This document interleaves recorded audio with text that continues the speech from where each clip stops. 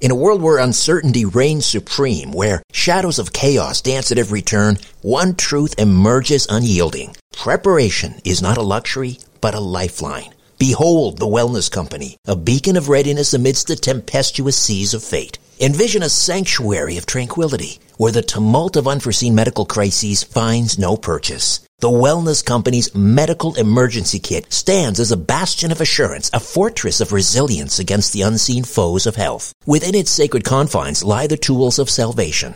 Ivermectin, to ward off the insidious whispers of disease. Emergency antibiotics, to quell the raging storms of infection. Antivirals, to vanquish the relentless tides of contagion, and more. The Wellness Company Medical Emergency Kit is not merely a collection of supplies. It is the embodiment of preparedness itself. Crafted by the hands of esteemed healers led by luminaries such as Dr. Peter McCullough, Dr. James Thorpe, Dr. Harvey Risch, and Dr. Drew Pinsky, this kit stands as the pinnacle of safety, the zenith of prevention. These truth-seeking doctors have forged a testament to vigilance, a testament to the unwavering pursuit of well-being. Embrace the certainty that comes from being armed against adversity. Embrace the Wellness Company, for in its embrace lies the promise of resilience, the promise of a brighter tomorrow amidst the chaos of today. Don't wait for the next crisis to strike. Visit twc.health/Strange Planet and use promo code Strange Planet for an exclusive 10% discount. Prepare today and rest easy tomorrow. Conspiracy Unlimited with Richard Serrett. On this episode, was the former Princess of Wales the victim of a car accident or assassination? A lawyer examines the evidence. There's no doubt you have two people dead in the car. That indicates high-impact accident. That's G-forces acting on the body. You have to presume internal injuries. You have to get them to the hospital within what they call the golden hour. And in fact, had Diana been brought in the golden hour, she had a better than 50% chance of surviving. This podcast is brought to you by BrightBiz. If you own a business or you've dreamed of starting one, there's a helpful free guide with 36 business power tools proven to boost sales, increase income, simplify your life, and give you better results with less effort. Best of all, this business toolbox is yours absolutely free. And these are useful online tools that make doing almost anything a lot easier. Just visit freebusinesstoolbox.com to grab your copy. I know there are a lot of websites out there, they offer you a special deal on something, but then they stick you in some annoying recurring program. But this isn't like that. There's no hidden thing to try. BrightBiz is giving away this free guide free of charge as a means of putting their best foot forward. But all good things must come to an end. So don't wait. Grab your free copy today. Visit freebusinesstoolbox.com. freebusinesstoolbox.com. Conspiracy Unlimited with Richard Serrett. Pursuing the truth wherever it leads. Exposing evil and corruption and the secret machinations of powerful elites. Revealing the high strangeness beneath the surface of our supposed reality. Coming to you from his studio beneath the stairs. Here's Richard Serrett. Welcome to your Friday. Well, today is Good Friday on the Orthodox calendar. Yesterday we were busy baking Easter bread, tsoreki, dyeing Easter eggs. In the evening, the reading of the four Gospels between 7 and 10 p.m. The day before that, of course, was Holy Unction, which I mentioned to you on Wednesday. All part of Orthodox Holy Week. And I'll tell you one thing, the house smells amazing. The bread maker that prepares the dough for the tsoreki has been working overtime. About 7 years ago, I traveled to England to produce several episodes for my television program, The Conspiracy Show. One of the episodes was on the death of Princess Diana. And I interviewed, at that time, Mohammed El Fayed's head of security, John McNamara. He was a retired Metropolitan Police Detective Chief Superintendent, and we met at the Kensington Hotel. And Mohammed Fayed released a number of never-before-seen photographs of Dodi and Diana to us so that we could use those in the episode. There have been a number of inquiries surrounding the fatal car crash that took the lives of Diana, her boyfriend Dodi El Fayed, son of Mohammed El Fayed, and their driver, Henri Paul. For many, the issue has been put to rest. Henri Paul was heavily intoxicated. He was racing through the Elma tunnel in Paris to escape photographers who were in hot pursuit. For others, however, myself included, the evidence points to something far more sinister. Sarah Whalen is a journalist and attorney. She taught law as the Abraham Friedman Teaching Fellow at Temple University and won the New Orleans Press Club's Writers' Prize in 2006. She is the author of Royal Vengeance, The Assassination of Princess Diana, and the Ancient Royal Cult of Human Sacrifice. Sarah Whalen, welcome to Conspiracy Unlimited. How are you? I'm fine, Richard. Thank you so much for having me on your show. My pleasure. I'm really looking forward to chatting. Likewise. Royal Vengeance, The Assassination of Princess Diana, and the Ancient Royal Cult of Human Sacrifice. Now, what's fascinating here is you're the author, investigator, researcher, but you're also a journalist and you're a lawyer. And as a lawyer, you're all about the evidence, right? You're not about speculating and theorizing. You look at the evidence. That's correct. And I have a background in forensics. I did criminal law for quite some time. So I was very intrigued by the 3 inquests that went into Princess Diana's death. And I studied them carefully. But that being said, I fully expected her to be murdered. Long before it actually happened. I believe that it was after the Panorama interview on the BBC that she gave.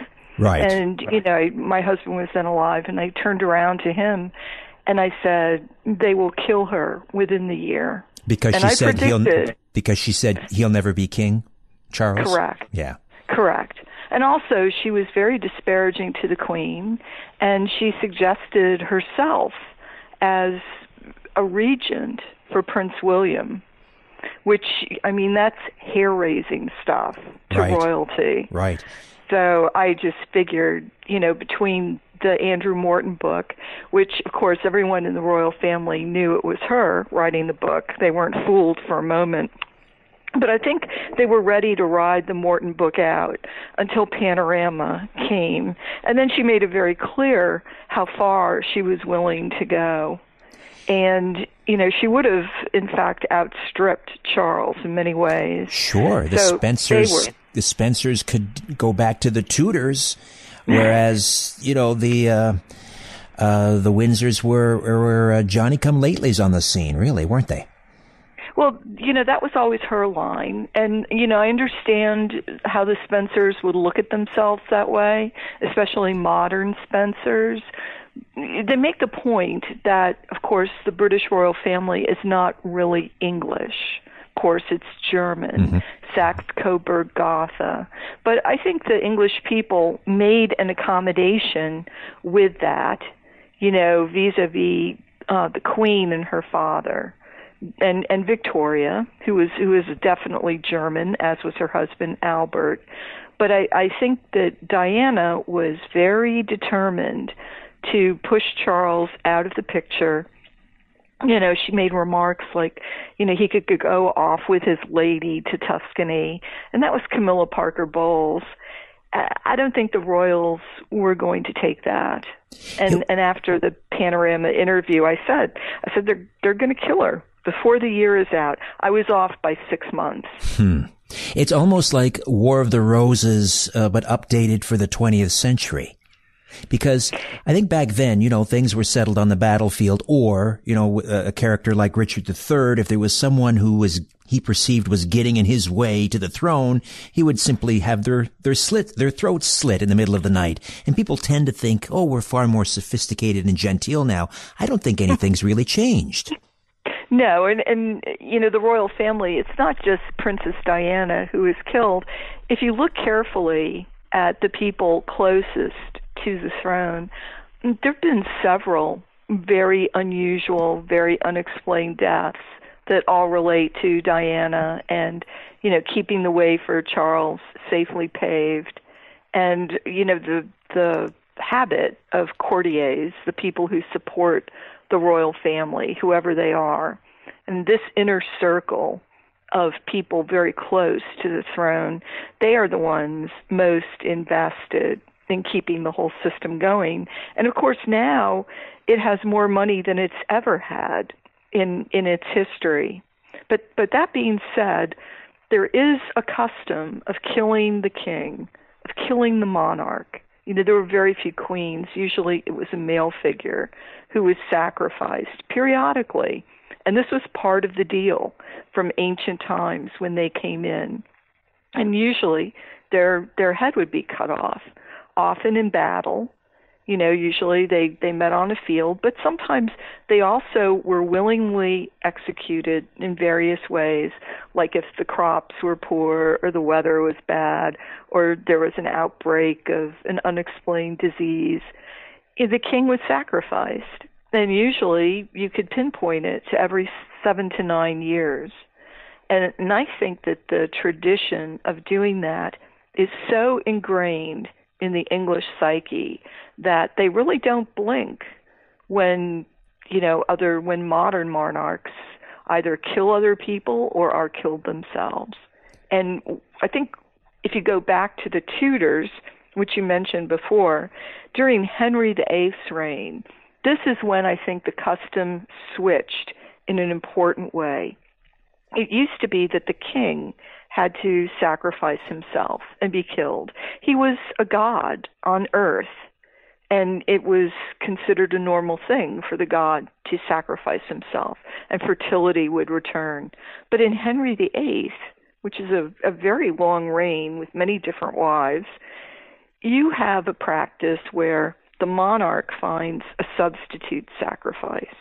He doesn't allow himself to be killed. He kills other people.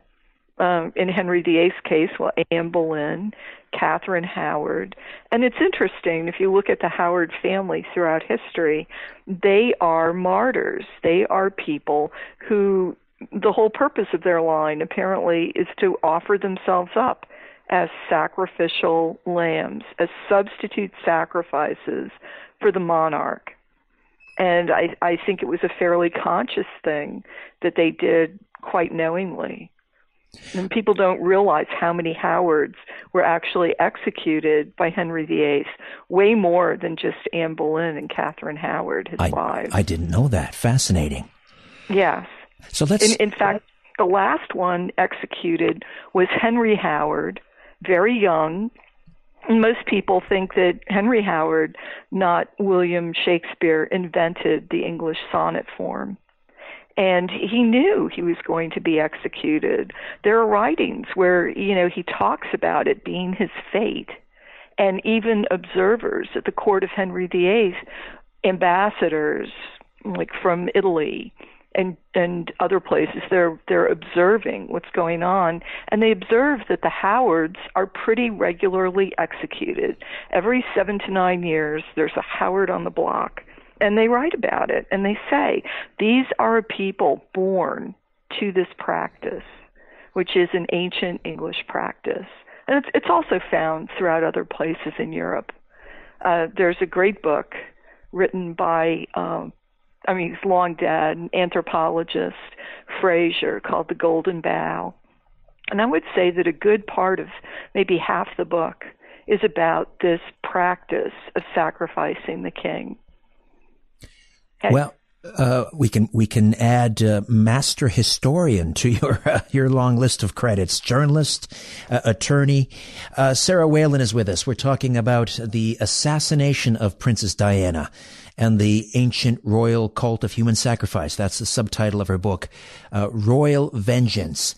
How much of it had to do with the possibility that if she were to marry Fayed, Dodi Fayed, right, that the co-regent of the future king would be a Muslim. You're right. And actually both Diana and Charles had a long flirtation with Islam. And, of course, Diana openly marrying or being in a position to openly marry a Muslim. I mean, she was in a very different position than Charles was. Charles, to become king at the time, before she was killed, he could not take the throne. Most people don't understand this. It would have been extremely difficult. The American Episcopal Church has allowed remarriage of divorced people in the church for a long time. It's very modern. It's very open. The English church has not been so open. They only recently changed the rules after Diana was killed. Charles, if Diana was still living, Charles could have divorced her, but he could not have remarried, not in the church, while Diana was still alive. That is why Princess Anne remarried in the Church of Scotland. Her husband was still living, her first husband.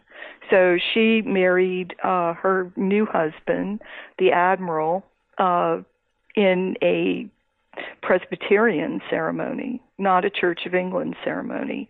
And remember, the Queen has private churches.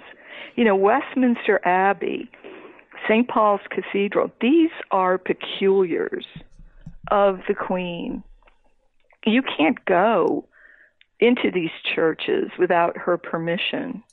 You can't get married. If you want to get married in Westminster Abbey, you can't do it. That is the Queen's private church. It's been like this since before William I, the Conqueror. And, of course, when Henry VIII took over all the churches, literally, everything became his except special churches that were allowed to remain semi-independent by license. But Charles would not have been allowed to remarry without a change in the rules. And I actually went to Canterbury to speak with people in the Archbishop's office to find out exactly how the rules worked. And most people were surprised, that I even had any inkling that there would have been that issue. When she was dead, he could remarry. So that's a powerful motive to arrange a death.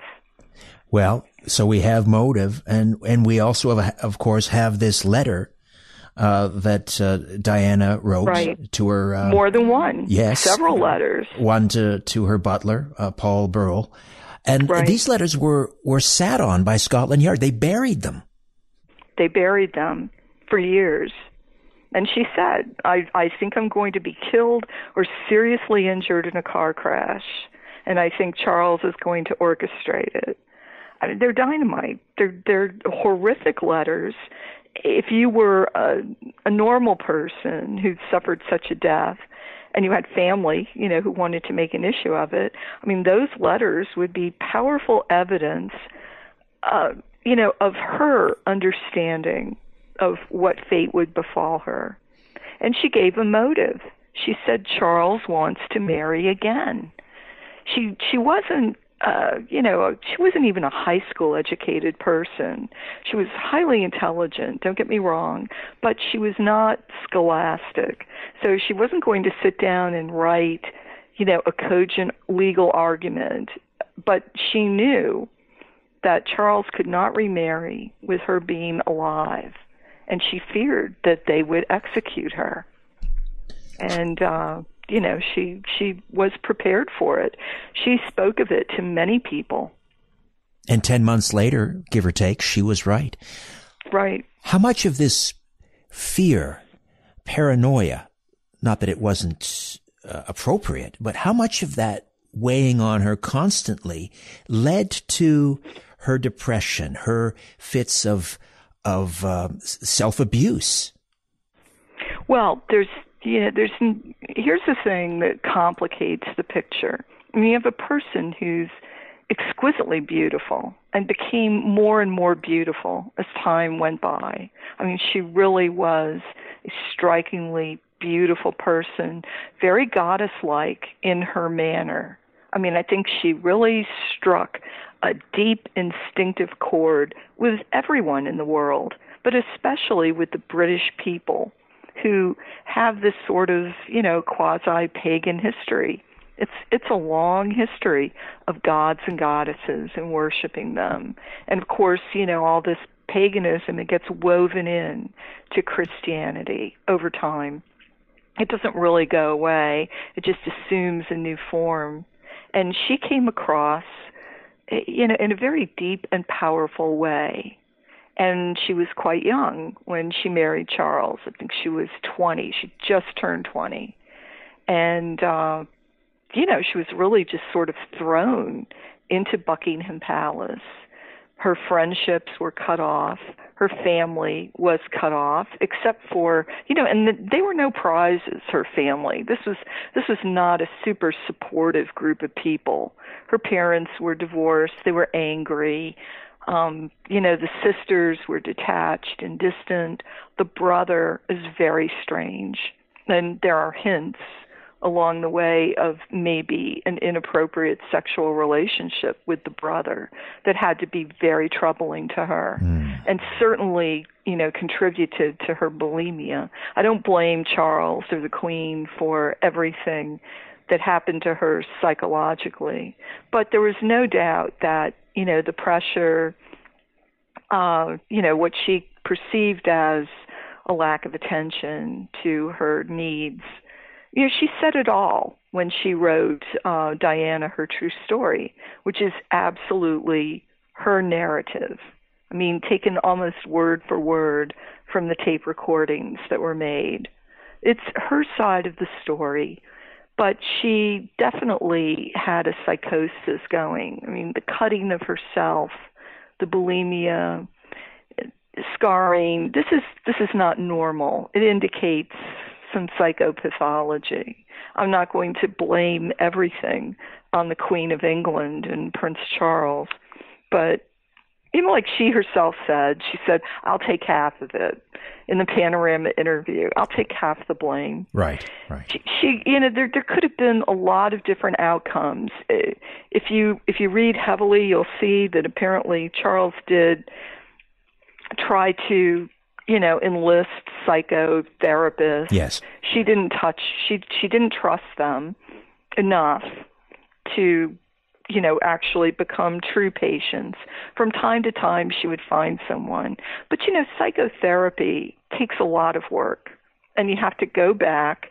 My mom was a psychologist and therapist, so I know a little bit about the process. It's a lot of work, and it requires commitment and hard looks at yourself. And I don't think Diana was willing to do that work. Well, when would she have had time? I mean, they're just constantly, on parade in that life. And imagine had the press got a hold of that. She would have been just absolutely crucified yet again, I suppose. Let's go to the night in Paris, August 31, 97, at the Ritz. Sure.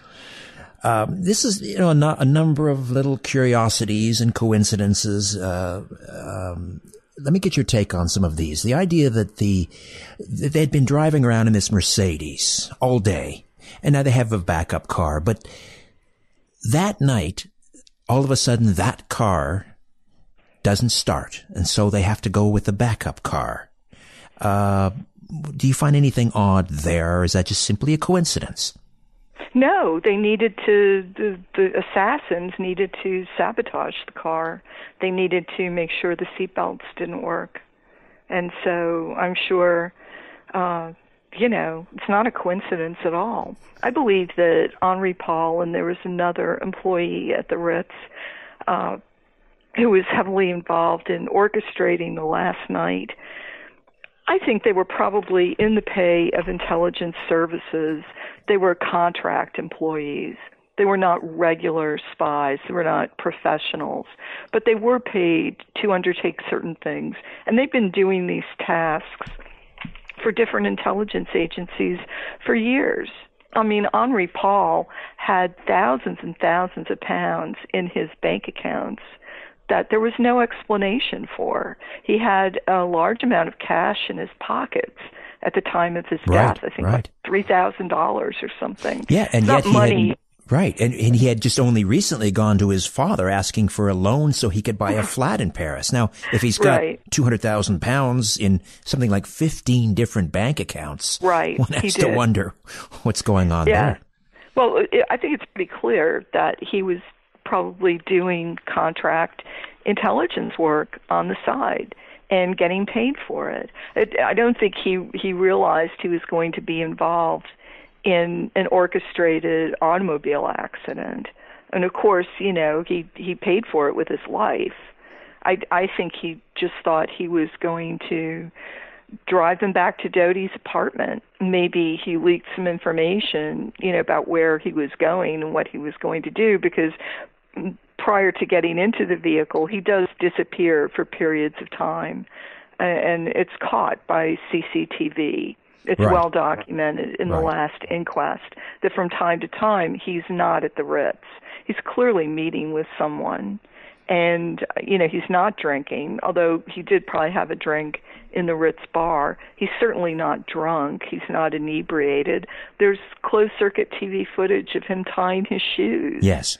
Yes. I mean, he couldn't possibly do it if he was supposedly as intoxicated as the French police claimed. Everybody that knew him said he was a social drinker at best. Right. Or at worst, however you want to describe it. But even then, you know, they brought in forensics experts in the last inquest, the Scott Baker inquest, and the guy who specialized in traffic accidents, he was very precise. You know, people drive with a few drinks in them all the time, and they do not have fatal accidents. And certainly, you know, this was a route that Henri Paul would have known. I mean, he knew Paris like the back of his hand. He was a Parisian. There are at least 10 witnesses whose testimony points to the orchestrated crash and an effort to make it very fatal. And had they been wearing their seatbelts, probably nobody would have died. Right. It's interesting. And it wouldn't have been the bodyguard, Trevor Reese Jones, and he, even though he was I believe in a coma for something like 10 days. And when he came out, he remembered very little, but he did remember that Henri Paul was drunk. Now, if you're the security guard for Diana, are you going to allow her to get into a car with a driver who's obviously drunk? Doesn't add up. No, and they both actually, he and the other guard, Kes Wingfield, you know, their statements were very inconsistent. At times, they retracted the claim that he was drunk or that they didn't realize he was drunk. But how could he possibly cover? I mean, the amount of alcohol that the French claimed that Henri Paul consumed was staggering. He wouldn't even be conscious. He couldn't drive. It's ridiculous. And people know that there was probably contamination of the sample of fluid from Henri Paul at the autopsy. Either it was substituted for another corpse of a man who committed suicide around the same time, supposedly by getting drunk and then sitting in his car and, you know, inhaling carbon monoxide. There's no chance that Henri Paul could have inhaled that much carbon monoxide to go into his bloodstream. He was killed almost instantly. You know, the body stops inhaling when it's dead. So there are many, many questions about the autopsy. It's highly unlikely he was drunk. And no, a bodyguard, you shouldn't let... They're at the Ritz. They could stay the night there. If the driver is drunk and there are too many crazy people, stay the night. You're in the Imperial Suite. It's like $7,000 a night. They've already had dinner there. I understand the engagement ring was waiting, you know, at Doty's apartment. And in theory, the drive back would have been very easy. Either a straight shot down the Champs-Élysées, which they may not have wanted to do because summer in Paris, you know, the Champs is going to be very busy. But also, the people who orchestrated the accident didn't want them on the Champs-Élysées. It's entirely open. You can't stage an accident there. There'll be too many eyewitnesses. There'll be cameras all over the place. Whereas the Alma Tunnel was completely enclosed. Right. And they could do it. But even there were many closed-circuit cameras leading up to the tunnel that ran 24/7, 7 days a week, and yet none of them, sounds so familiar. Right, none of them worked. I've seen that movie before. Yeah, none of them that night, coincidentally, were working. Right. So you only have, as you say, the closed circuit in the tunnel is off. And and they made sure there are no pictures. There are a handful of photos, even of the accident. Just like 3 or 4 that were ever released. In fact, they seem to spend most of the evening, terrifying photographers and getting all the pictures they could possibly get. And even then, later, there were break-ins to photography agencies that ordinarily sell these pictures. James Anderson, who was a powerful actor, probably the driver of the white Fiat Uno, after he was found dead, supposedly of a suicide that appears to have been a murder, there was a break-in at his photo agency. And even though they had valuable artworks and Lalique crystal and, all kinds of state-of-the-art electronics, the thieves made a beeline for Anderson's hard drive and his briefcase. Those were the things they took. Not sure whether Princess Diana was a dog lover. Probably. I know the Queen certainly loves her corgis. But how would you like to develop your dog's hidden intelligence to eliminate bad behavior and create the obedient, well-behaved pet of your dreams? A woman named Adrienne Ferricelli, a professional certified dog trainer, has helped hundreds of dog owners train their dogs to be well-behaved, obedient, loving pets by bringing out the hidden intelligence inside the dogs. You can quickly eliminate any behavioral problem your dog has, no matter how badly you think it's ingrained, no matter what kind of dog you have. The science behind this is simple. You may have heard of neuroplasticity in the human brain. That's what allows our brains to learn new behavior. Well, your dog's brain has this same plasticity. With the right mental stimulation that Adrienne teaches, any dog's brain will become more open and receptive to learning new information. Your dog will listen to you and understand what you want it to do. When this happens, bad behaviors simply fade away as more desirable ones appear in their place. So if you want to check out this remarkable dog training system, just visit realbusinessbargains.com. That's realbusinessbargains.com. realbusinessbargains.com. The truth goes through 3 stages. First, it is ridiculed. Then, it is violently opposed. Finally, it is accepted as self-evident. Let me just read that again, what that means. Conspiracy Unlimited with Richard Serrett. Sarah Whalen, author of Royal Vengeance, The Assassination of Princess Diana and the Ancient Royal Cult of Human Sacrifice. You mentioned the white Fiat Uno, so we should talk about that also. Of course, this white flash, major white flash before the crash, which has been employed in other assassinations as well. I'm thinking of, was it a former Serbian president that was knocked out that way? Milosevic. He wasn't killed, but there was a plan to kill him that way, to kill him in a tunnel when he was in a motorcade. Before he was captured and tried, there was a plan MI6 had, and it was seen by, trying to remember his name, Richard... Tomlinson? Yeah, that's it, Tomlinson. He's former MI6, wasn't he? Correct. And Tomlinson had seen the plan for the assassination of Milosevic, which was to take place when Milosevic was in a motorcade going through a tunnel in Serbia. And there was going to be a blinding flash to disable the driver and cause the car to crash in a way that would be fatal. What you have to remember about the Alma Tunnel is it has, if they had crashed to the right on the curved wall, even without seatbelts, they would have probably survived that crash, no trouble. But to crash into the pointed pillar, and it was the 13th pillar of the Alma Tunnel, it's a very sharp, hard edge. To crash into that causes the kind of fatal injuries that were suffered by both Dodi and Henri Paul, who were on the left side of the car where the impact was. Interestingly, And I might add, they were killed by their spines being severed in 2 or 3 places and by the aorta being torn.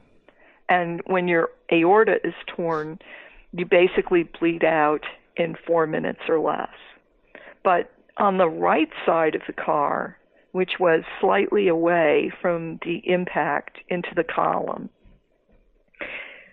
Trevor Reese-Jones goes through the windshield, probably when the car veered around and hit the wall the second time. He goes through the windshield and he suffers horrific injuries to his face, but they're not fatal. He's just really, horribly torn up, but he's not going to die from that.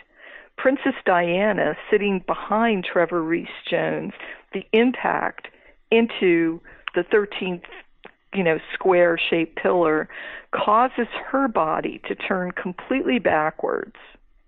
So she's 180 degrees back. Her back is up against Trevor Reese-Jones' seat. And, her legs are kind of caught and an arm is twisted back. She has a tear to her pulmonary vein. It's potentially fatal if you don't treat it. You will bleed out, but it's a much slower bleed than what Dodie and Henri Paul suffered. She was in the car over an hour, like an hour and 40 minutes, before they even put her in the ambulance. Now, she was alive and talking to people. And she was, by the time they got her to the hospital, she was definitely dead. Almost 2 hours later. 2 hours. Right. Yes. There's something in medicine, they call it the golden hour.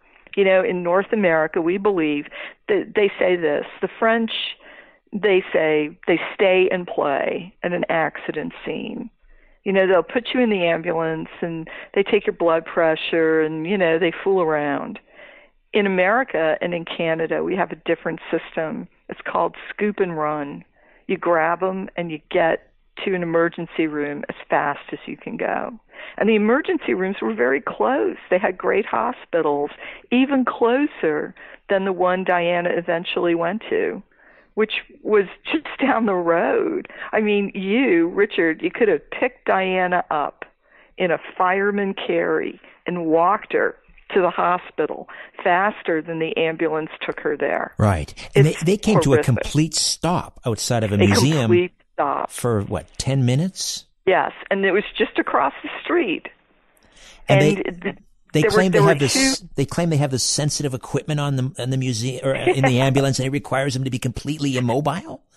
Is that possible? There was crazy things. I mean, the doctor who was supposedly assigned to Diana's ambulance first of all, she should have been the priority. He claimed not to recognize her. He didn't know who she was. He said he was much more concerned about Trevor Reese-Jones, of course, who was very cut up. But, Trevor Reese-Jones' jugular is fine. He has no tear to his pulmonary vein. He's in considerable pain. But Diana was conscious. She was talking. But, there's no doubt you have 2 people dead in the car. That indicates high-impact accident. That's G-forces acting on the body. You have to presume internal injuries. You have to get them to the hospital within what they call the golden hour. And in fact, had Diana been brought in the golden hour, she had a better than 50% chance of surviving. The torn pulmonary vein could have been repaired. I'm not saying that there wouldn't have been problems, but she was healthy. She was super healthy. She was young. She was in good shape. Now the skeptic, excuse me, Sarah, the skeptic would say, well, in order for this to have been pulled off, then you would have had to have had the ambulance attendants in on it, the physicians at the hospital in on it, and so forth. How do you respond? Well, I don't think the physicians at the hospital were in on it. In fact, the physician she needed was not called by the emergency services. She needed a thoracic surgeon who could get in there and repair that tear. And if they brought her, they just popped her in the ambulance, and taken her, like I said, she would have had a 50% chance of surviving.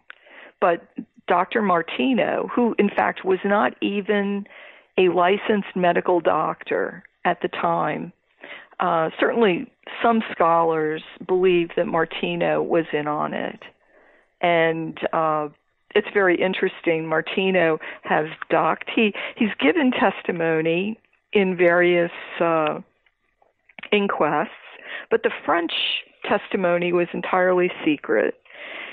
The Scotland Yard testimony appears to just be a whitewash, and he appeared by, I think, Skype or something for the Scott Baker inquest. He gave very inconsistent statements. No investigation was done into his bank accounts.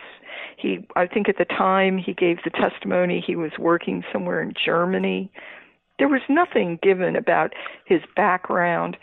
It was a very cloudy kind of background. And like I said, he didn't even have his medical degree at the time that he treated Diana. He should not have been in that ambulance at all. You have to ask yourself, why didn't they have a real doctor in there? In fact, she was treated by several doctors who were shadowy people.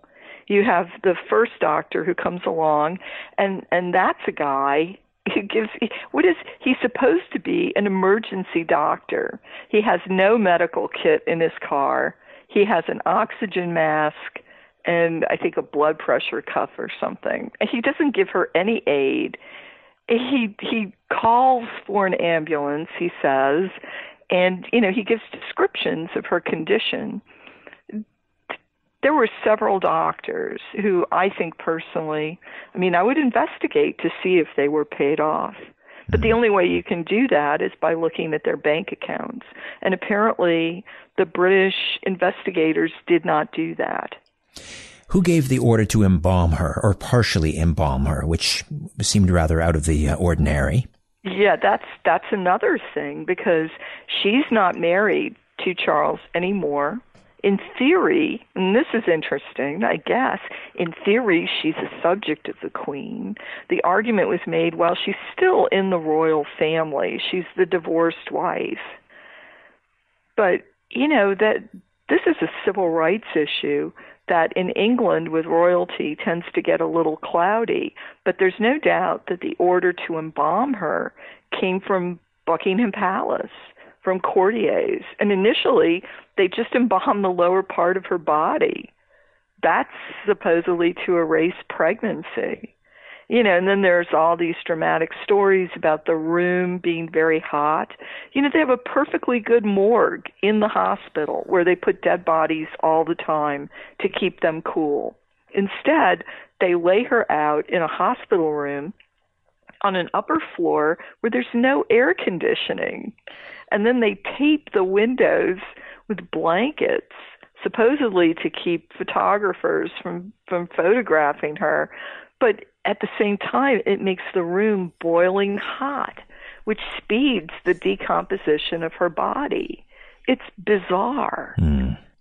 Let's go back to the bizarre treatment of a corpse. Let's go back to the tunnel for a moment, because I want to circle back to the white Uno.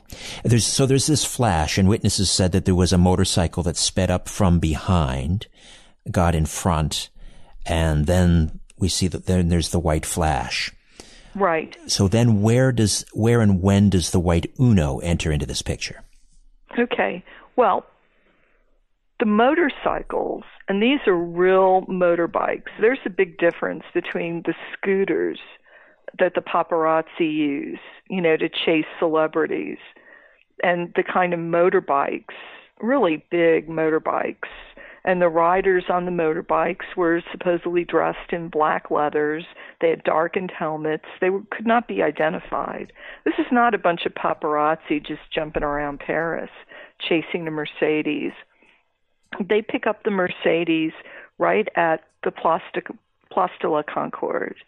And there are, if you put all the witness identifications together, it looks to be at one point there are 5 motorcycles surrounding the Mercedes. One is the one that moves in front of it. It goes on the left as Henri Paul is driving into the Alma Tunnel. It passes on the left, a very dangerous pass that would have caused Henri Paul to move to the right. But there was already a black vehicle or a dark vehicle, a sedan, tailing the Mercedes and probably causing it to pick up speed. You know, if you're tailgated, you move faster than if you're not. Sometimes it just pressures you into picking up more speed. Certainly with the motorcycles, Henri Paul would have just involuntarily been speeding. That being said, he's doing 60, 65 miles an hour. It's certainly not unheard of in Paris traffic to go that fast.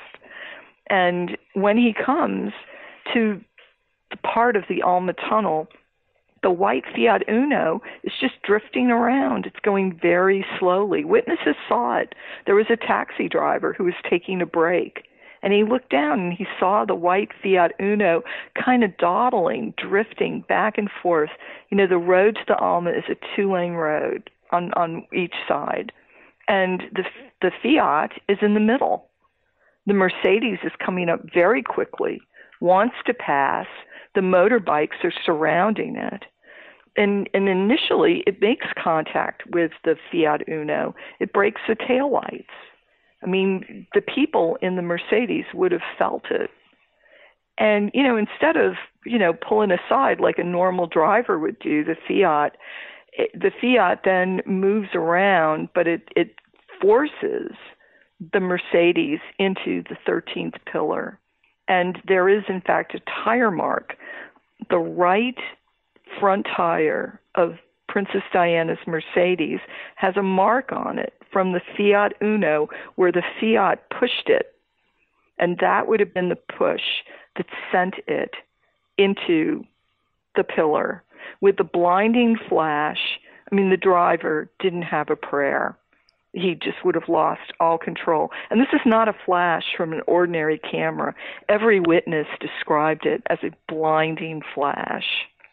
This is a military strobe that is used to blind helicopter pilots so that they'll crash.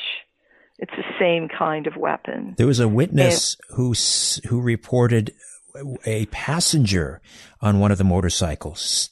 The motorcycle pulls to a stop after the car crashed, and the passenger jumps off and looks into the Mercedes. Correct, to check to see if anybody is alive. And they did not believe that, at least they didn't think anyone was survivable because they crossed their arms across the chest, which is a military gesture for like everybody's dead. They make it when, say, they're bombing, you know, a house or something. They go around and they look for survivors. If they don't see any, they make that cross mark across their chest. And that was the Mercedes. Not all the motorcycles had double driver and passenger pinion, someone riding pinion, but the one that shot the flash did. You need one person to drive, another person to turn around and shoot the flash. And they would have had, you know, protection against losing control of their motorbikes. This was a military operation. I think it's quite clear. Well, if they were, let's say they were paparazzi or they were private citizens, they have a Good Samaritan law in Paris. You have to stop. You have to stop and help. Right. If there's an accident, especially if you caused it, but if you even see an accident, you have to stop and render aid. And in fact, in Paris, many people did stop. When they saw the accident, the first thing they did was they grabbed their phone and, you know, they started calling the police. Calls started flooding in. And, but yes, the motorcycle guy, in theory, if he was, you know, just an ordinary citizen or just a person, he would have had to have stopped, opened the Mercedes door and rendered aid. But he didn't. He made that cross arms gesture and then jumped back on the motorbike, and nobody ever saw them again. Even the white Fiat Uno, witnesses said that the driver was looking behind him. He didn't stop to check to see if anyone was alive. He went around the wreckage and took off. And, you know, nobody had a clue. even when they started looking for all the white Fiat Unos, because the Fiat Uno had left a paint scrape on the right side of the Mercedes. So they had forensic evidence. They could pinpoint the year, or at least a range of years, that the Fiat Uno was made. They knew it was a Fiat Uno just from the paint. And they started supposedly trying to hunt down the Fiat Unos, although it was Mohammed Al-Fayed and his team of investigators who eventually found John Anderson and the white Fiat Uno. Initially, someone tried to pin it on a Vietnamese, but no action was ever taken against this Vietnamese Fiat Uno driver. I doubt very much that anybody in France believed that, he was the driver of that car. But Anderson, when he was finally located and the Fiat Uno found, he gave very inconsistent statements, as did his wife and his son, about his whereabouts. And it turned out that, on the night of the crash, he probably was in Paris. I mean, he left very early the next morning, just a few hours after the crash. He would have been heading to Orly Airport, and he got on a plane going to Corsica, where he laid low for a couple of days, then came back. But like I said, eventually, after I think he was interviewed maybe 3 times, and the French were really focusing on him. And he supposedly killed himself by burning himself to death in another car. Right. And the fireman who saw the flames and the smoke couldn't, he said the car was locked from the inside. But he saw Anderson clearly, and he said that Anderson had 2 bullet holes in his head. The back of his head, if I recall. Well, you don't get, 2 bullet holes you don't get. That's and true, not with a suicide. That's right. Yeah. Right. And people were saying, you don't know what you're talking about. You're just a fireman. And he said, no. He said, I've dealt with suicides many times. He said, and I know a gunshot wound when I see one. He said, I've dealt with gunshot wounds. He never wavered in what he saw. But nobody could stop the fire, so everything burned to a crisp. But no weapon was ever found in the car.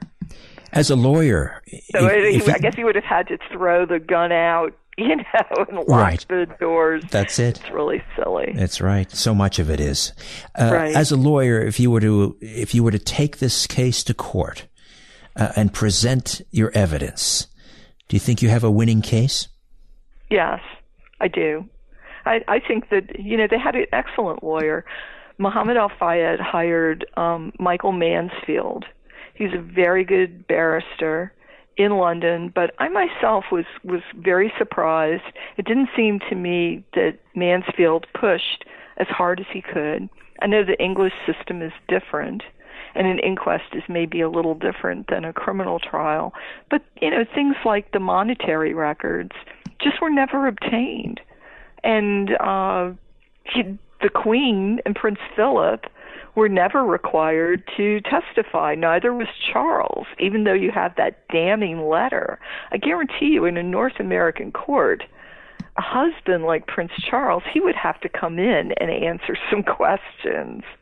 But the Queen is apparently immune from any kind of investigation, let alone prosecution. I read an article delineating the powers of the Queen.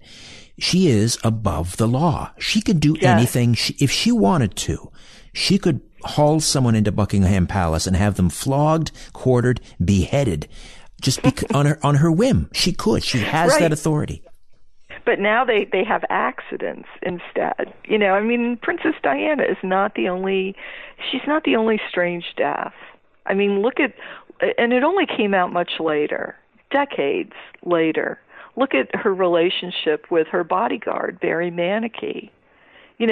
Maybe many people point to James Hewitt, her lover, as being Prince Harry's father. Yes. But I don't know. He certainly physically looks a lot like Hewitt, but Barry Manicky had reddish hair. If you look in photographs, you'll see that Manicky's hair is darkened, and they claim a much later employment history for Manaki than is true. I've seen photographs of Manaki guarding Diana from 1982. And what happened to Manaki?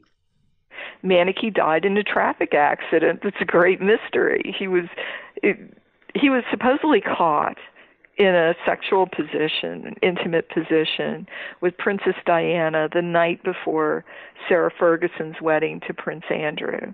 And if you look at films of the wedding, you'll see Diana looking, frankly, she looks like she's on a tranquilizer or something.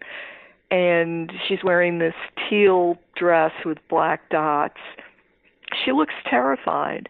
She's in the church. It appears she's pleading with Charles. I mean, there's no audio on the film. You can see the Queen Mother just staring like a stone, and Charles being very cold, and she appears to be pleading.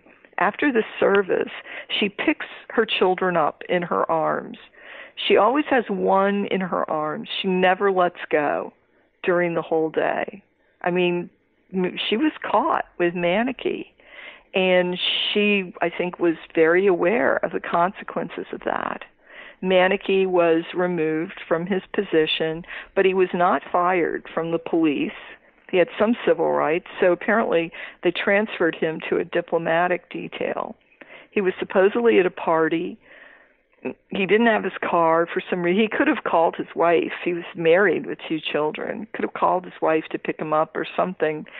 He took a ride home. He rode pillion on the back of a motorcycle, driven by another policeman. Supposedly a car driven by a 17-year-old girl named Nicola Chop came out from a side road, and Manaki, there was a car that jumped in front. And so Nicola Chop didn't see Manaki on the motorbike, and she went to make the turn. There was no impact. Supposedly the policeman driving the motorcycle slid the bike. Manaki went flying off the back of the bike, and he ended up going through, I think, the rear window of Nicola Chop's Ford Fiesta, and side rear window on the right. He broke his spine in 2 places. He was propped up against a tree. Nicola Chop was, of course, very upset. There was an eyewitness, Richard Purcell, a passerby, who, was comforting her. He observed the scene. He said he saw a man who looked like a doctor attending Manaki, and Manaki then died. And later, the police never called Richard Purcell to testify at the inquest. They pressured him to disappear. He was later supposedly committed suicide. Nicola Chop was so upset she moved to the United States, I think, and she lives under radar. She claimed that the driver of the car was a woman. So years later, I think a British newspaper came up with a story that they had found the driver of the car that caused the accident with Manaki, and they combined things. He was a doctor. They refused to identify him. They said Nicola Chop got it all wrong because she was 17 and upset. They can tell any story they want, but in fact, Manaki was killed. Princess Diana always thought that Manaki was bumped off, and she told people about it. She told Hewitt, and she even made films. She made videos saying that, Manaki was her dream man. They had a great love affair, and he was killed. And so there's plenty of evidence that certainly Diana believed that Manaki was killed. And interestingly, she said she wanted to visit his grave, and she found out that Manaki had been cremated and his ashes scattered, which means there's no DNA. Aha. How convenient. How convenient. Yeah. Well, they really know how to tie things up in a nice, tidy little knot, don't they? It seems like they do. And I must add, they get a lot of help doing it, because there is a inner circle of people around the royals who are their enablers. I mean, they couldn't do this without the help of, these people, these courtiers who apparently make arrangements, and nobody questions their arrangements. Well, Sarah, you keep tugging at those threads. You're untangling a lot of those knots. You're doing a great job. Thank you so much for this. Thank you. I really appreciate your time, Richard. My Thank pleasure. you so much. Royal Vengeance, the assassination of Princess Diana and the ancient royal cult of human sacrifice. Before I dim the lights in my little studio beneath the stairs, I'm going to reveal episode 53's subject matter. Just ahead, the weekly draw for one of my Strange Planet CDs. First, I need to tell you about Life Extension's amazing Mega Green Tea Extract. It provides powerful antioxidant effects throughout the body.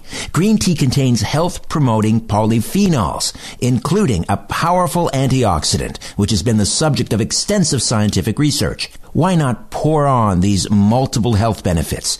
Green tea is a powerful antioxidant. It supports cell membrane integrity, boosts liver detoxification, enhances immune function, and helps maintain healthy blood cholesterol, LDL, and triglyceride levels, and much more. Life Extension's Mega Green Tea Extract is decaffeinated, yet it contains more polyphenols in one capsule than 7 cups of green tea. The Chinese have used green tea for therapeutic purposes since 2000 BC. More recently, volumes of published scientific findings attest to its multiple health benefits. 1 capsule a day of Mega Green Tea Extract is all you need. Give your body what it needs. Order right now from Life Extension and save 25%. Just go to smartclickidea.com. smartclickidea.com. smartclickidea.com. Time for the draw. This week's winner of Strange Planet Volume 1 is... All right. Bev Simpson of Montreal, Quebec. Congrats, Bev. Hey, if you want to get in on the weekly draw, just rate and review this podcast. Grab a screenshot of your review. Email it to me at richardserrett1@gmail.com. And don't forget to include your full name and mailing address. Then be listening every Friday when we do the draw. Good luck. Coming up on episode 53, we'll discuss the recent off-the-record statement made by Pope Francis that hell is not real. Did he actually reverse 2,000 years of church doctrine? Is hell real? Where is it? Who goes there? Is there any escape? Until next time, I'm Richard Serrett. So long for now. A new Conspiracy Unlimited with Richard Serrett drops every Monday, Wednesday, and Friday at conspiracyunlimitedpodcast.com. Blow your mind. That is all for now. Oh, and remember to share and give a 5-star review because we have huge egos and need love. We're like cats. We need constant petting.